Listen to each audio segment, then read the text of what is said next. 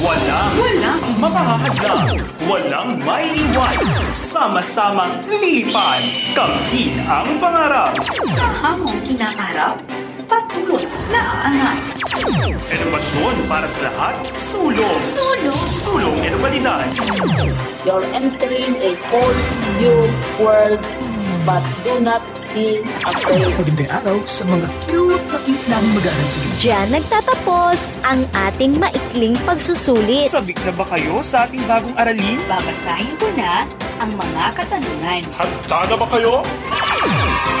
Ito ang Tepin Radyo Eskwela. Sumasing papawid sa DCXR 89.8. Member KBP, kapisanan ng mga pampaaralang broadcaster sa buong Pilipinas. Tayo na sa Radyo Eskwela. Tayo na!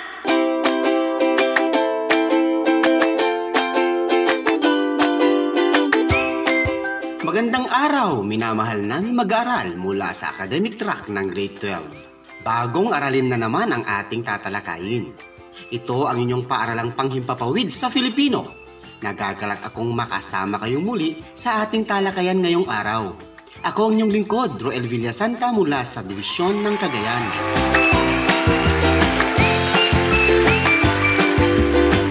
Inaasahan kong nasa maayos kayong kalagayan. Maging komportable bago natin simulan ang ating talakayan. Bago ko tawagin ang inyong guro para sa inyong bagong aralin, ihanda na muna ninyo ang inyong learning activity sheet patungkol sa iba't ibang akademikong sulatin ayon sa layunin, gamit, katangian, at anyo. Inuulit ko, ang pag-aaralan ninyo ay tungkol sa iba't ibang akademikong sulatin ayon sa layunin, gamit, katangian, at anyo. Bago natin umpisahan ang ating aralin, atin munang balikan ang ating naging talakayan sa ating nakaraang leksyon. Noong nakaraang aralin, natutunan ninyo na ang akademikong pagsulat ay isang makabuluhang pagsasalaysay na sumasailalim sa kultura, karanasan, reaksyon at opinyon batay sa manunulat. Ito ay ginagawa ng mga eskolar at ito ay para sa mga eskolar. Ito rin ay nakalaan sa mga paksa at mga tanong na kinagigiliwan ng akademikong komunidad. Nalaman din ninyo na ang akademikong pagsulat ay dapat maglahad ng mga importanteng argumento. Inaasahan kong hindi nyo kalilimutan ang inyong napag-aralan sa inyong nakaraang aralin. Ngayon naman, ihanda ang kopya ng inyong mga naging sagot sa nakaraang pagsusulit dahil atin nang iwawasto ang mga ito. Narito na ang mga sagot. This is a preview file. Para sa sagot ng ating unang item, synthesis.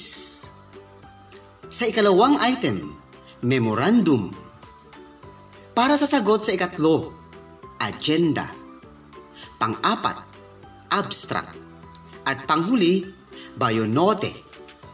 Inuulit ko, para sa sagot ng ating unang item, synthesis. Sa ikalawang item, memorandum. Para sa ikatlong sagot, agenda. Pang-apat, abstract. At panghuli, bayonote. Handa na ba kayong matuto at tumanggap ng mga bagong impormasyon?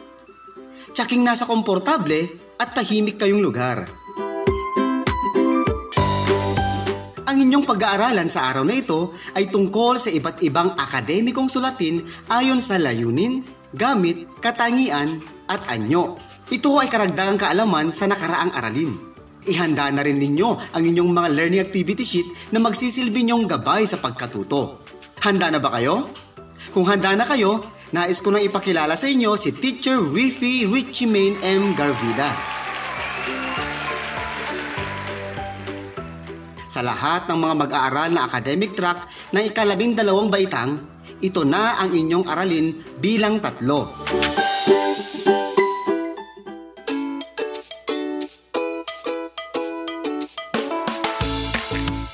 Magandang araw sa inyong lahat na mag-aaral mula sa academic track ng ikalabing dalawang baitang. Ako ang inyong guro, Richie Main Garvida.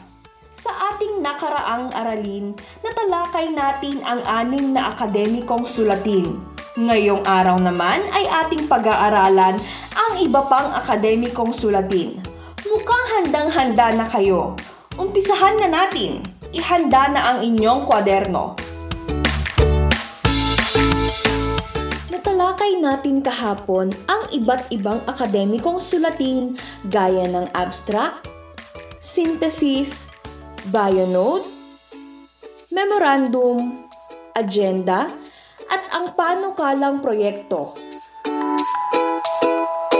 Ipagpapatuloy natin ang ating talakayan sa iba't ibang akademikong sulatin ayon sa Layunin, Gamit, Katangian at Anyo. Kabilang dito ay ang talumpati. Ang talumpati ay isang formal na pagsasalita sa harap ng mga tagapakinig o audience. Ito ay isang sulating nagpapaliwanag ng isang paksang naglalayong manghikayat, tumugon, mga tuwiran at magpabatid. Ang talumpati ay formal, nakabatay sa uri ng mga tagapakinig at malinaw ang ayos ng mga ideya. Naunawaan ba ninyo?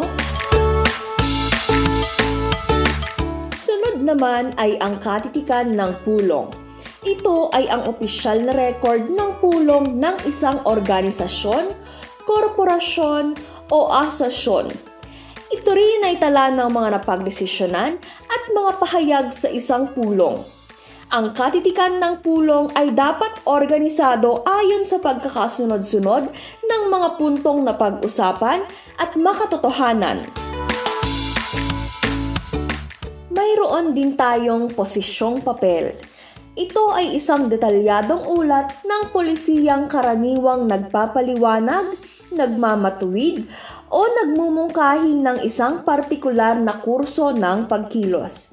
Ito rin ay naglalayong maipaglaban kung ano ang alam mong tama. May layunin itong magtakwil ng kamalian at mga kasinungalingang impormasyon na hindi tanggap ng karamihan. Ang posisyong papel ay nararapat na maging formal at organisado ang pagkakasunod-sunod ng mga ideya. Naunawaan ba ninyo? Sunod naman ay ang reflektibong sanaysay. Ito ay isang pasulat na presentasyon ng kritikal na refleksyon o pagmumuni-muni tungkol sa isang tiyak na paksa.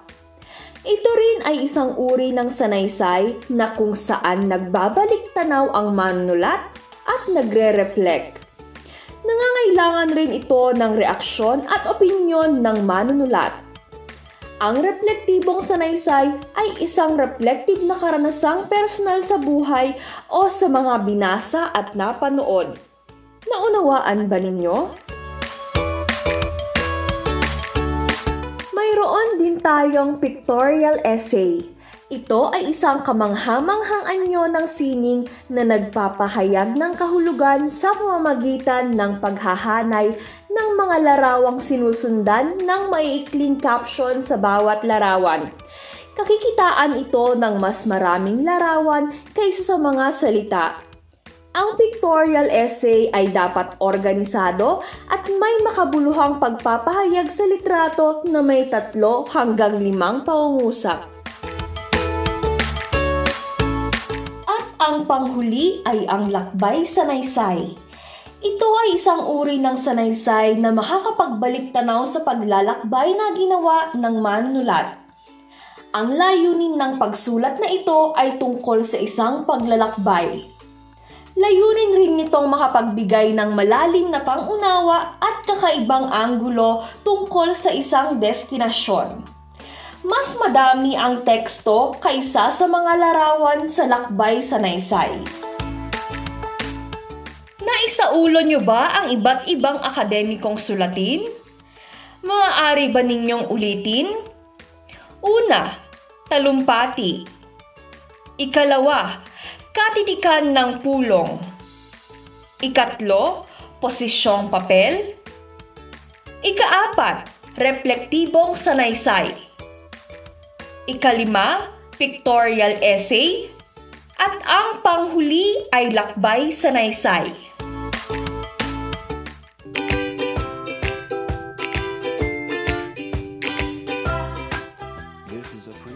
nagtatapos ang ating talakayan ngayong araw. Sana may napulot kayong aral tungkol sa iba't ibang akademikong sulatin batay sa Anyo, Gamit, Katangian at Layunin. Maraming salamat sa pakikinig. Hanggang sa muli nating pagsasama. Ito po ang inyong lingkod, Richmaine Garvida, mula sa Dibisyon ng Cagayan. Ang inyong guro sa Himpapawid para sa paaralang Panghimpapawid sa Grade 12 Filipino. Tutulungan kayo mamaya ng ating radio host upang lalo pa ninyong maunawaan ang ating naging talakayan. Galingan nyo mamaya sa inyong pagsusulit. Salamat at hanggang sa muli.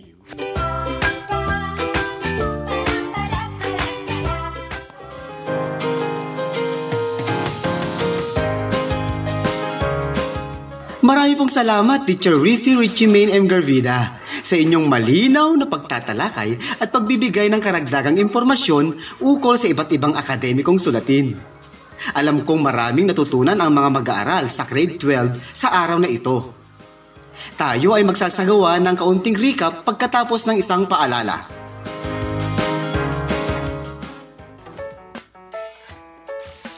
Can you live without water, air, and trees? Of course not, baby. Why? No, Dad. I'm just curious why people keep on polluting the environment. So, child, you must do the same, okay? Okay, Daddy. Stop polluting, start caring. Ang paalalang ito ay hatid sa inyo ng Department of Environment and Natural Resources Region 2 at ng himpilang ito.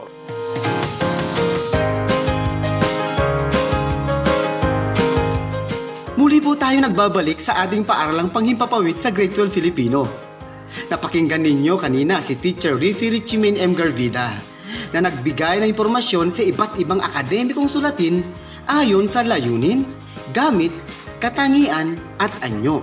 Balikan natin ang kanyang tinalakay kanina lamang. Tinalakay ng inyong guro kanina ang karagdagang akademikong sulatin.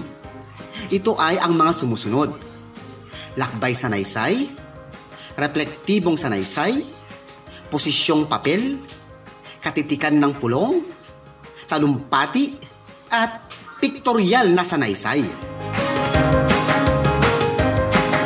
Kung naunawaan ninyo ng mabuti ang ating aralin, ihanda ang inyong mga sarili para sa maikling pagsusulit. Handa na ba kayo? Ilabas ang inyong mga kwaderno at isulat ang inyong pangalan, seksyon, at petsa ngayong araw. Huwag ding kalimutang isulat ang bilang ng ating aralin ngayong araw na ito. Aralin bilang 3 ang inyong isulat. Handa na ba kayo? Makinig ng mabuti. May 5 tanong lamang kayong sasagutan. Tukuyin kung anong akademikong sulatin ang hinihingi sa bawat pahayag. Handa na ba kayo? Kung handa na kayo, atin nang umpisahan.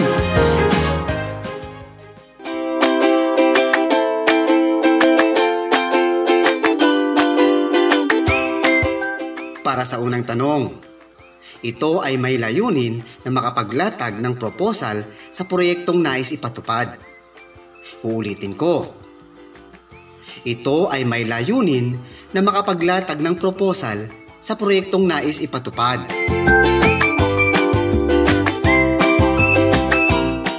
Para naman sa ikalawang tanong, ito ay tala ng mga napagdesisyonan at mga puntong na ilahad sa isang pagpupulong. Uulitin ko. Ito ay tala ng mga napagdesisyonan at mga puntong na ilahad sa isang pagpupulong.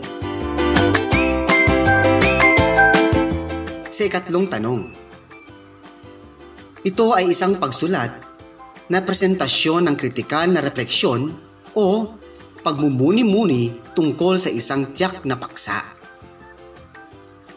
Ulitin ko ang ikatlong tanong. Ito ay isang pagsulat na presentasyon ng kritikal na refleksyon o pagmumuni-muni tungkol sa isang tiyak na paksa.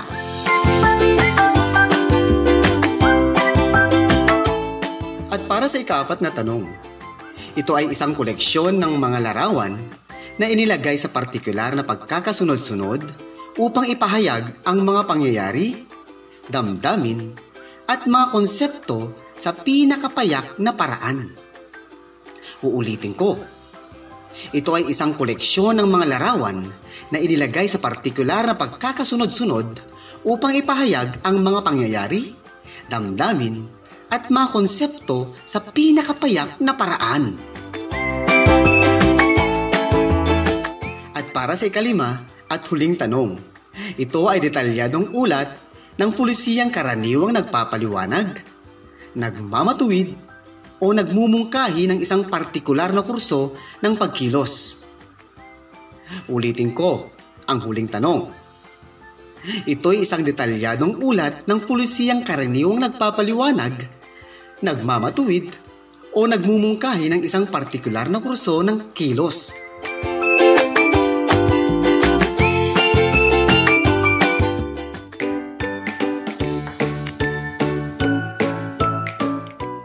Diyan nagtatapos ang ating maikling pagsusulit.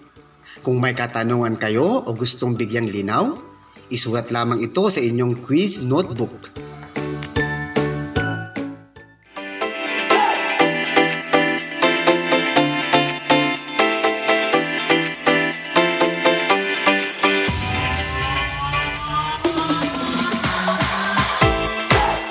Panibagong aral na naman ang ating natutunan sa araw na ito. Upang mas madagdagan ang inyong kaalaman, sagutan din ang mga ibang gawain sa ating module.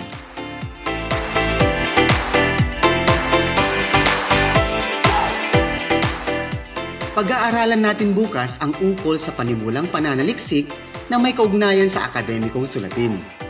Maraming salamat sa pakikinig. Hanggang sa muli, ako si Roel Villasanta na nagpapaalala sa inyong maging ligtas habang nag-aaral, magsumikap lalo sa pagkamit ng inyong mga pangarap sa buhay. Maraming salamat at paalam!